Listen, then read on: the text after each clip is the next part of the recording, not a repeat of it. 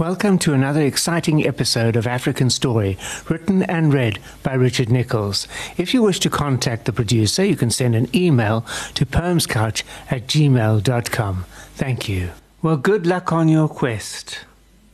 Just remember my words of wisdom in regards to Sky and the present danger, said Sun the leopard, and walked away in the direction of the lion's den that the old lion was heading for. Trouble will be Kifor's second name very soon, is on the leopard's mind, as he ponders telling Sky in good time that a lion that claims to be his brother from all that time ago is heading his way and wants his share of the takings. At the park office, morning is soon here, and a new day starts for human and animal alike. Some will continue to solve the problems of the day before, and others will look a new one in the face.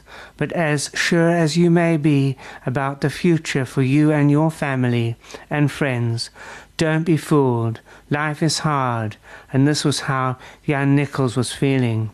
As the sun came up, and still no Bob or Peter, his eyes fell on the station house number on the desk near the old fax machine that does not work anymore. The phone line does work.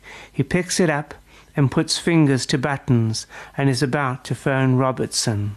Needing to have some information, bad or good, would help to settle him, and he could continue with his work. Just then Sam comes in together with Linda. This takes his mind off making the call and confirms with the others that the boys are still unaccounted for. Sam puts the kettle on for coffee. Jan asks, "Any news on the plane purchase?" As the hangars are finished and the runway is also complete, Jan states as he takes a sip of coffee. Sam replies, "Well, the plane is now with customs and should arrive next week, as we have duties and taxes to be paid as well." The phone rings twice and stops. All look in the direction of the phone near the fax machine, and the conversation stops as they wonder who that was that called. Sam takes a sip of his coffee and responded to the phone, having stopped ringing. Caller ID would be a cool feature to have right now. A hot day starts off with Sky and family seeing Sunrise the leopard making his way back to his den nearby.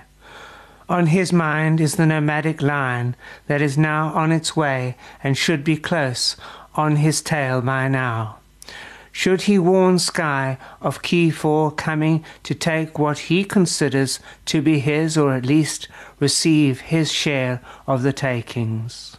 Our good trusted Mr. +1 and Croc have taken up their respective favourite sunning spots near the river, and happen to see a single male lion walking in their direction. The identity of they are soon to find out in seconds from now, as the animal picks up speed as he approaches the river. For sure it was not anybody they knew, and this means trouble for Sky and his family. A very concerned Croc and Mr. +1 both decide to make a dash for their dens. But before they can move, standing over Croc is a large but emaciated lion that very quickly, in a stern and commanding tone of voice, introduces himself.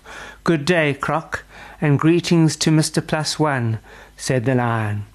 With that, both look at each other and wonder who has greeted them, and not only that, but does it by name. Croc suddenly turns to Mr. +1 and replies, to the wonder on the face of his friend, "Could this be who I think it is? Because going back in history, Sky took the pride away from his brother Cloud, and Sky had a brother that also lost out, as did Wild Eyes, uncle of Sky and brother of Cloud, his father." "You may just be right," said Mr. +1. Join me, Richard Nicholls, for another exciting episode of African Story. Remember, you can send an email to poemscouch@gmail.com. Until then, goodbye.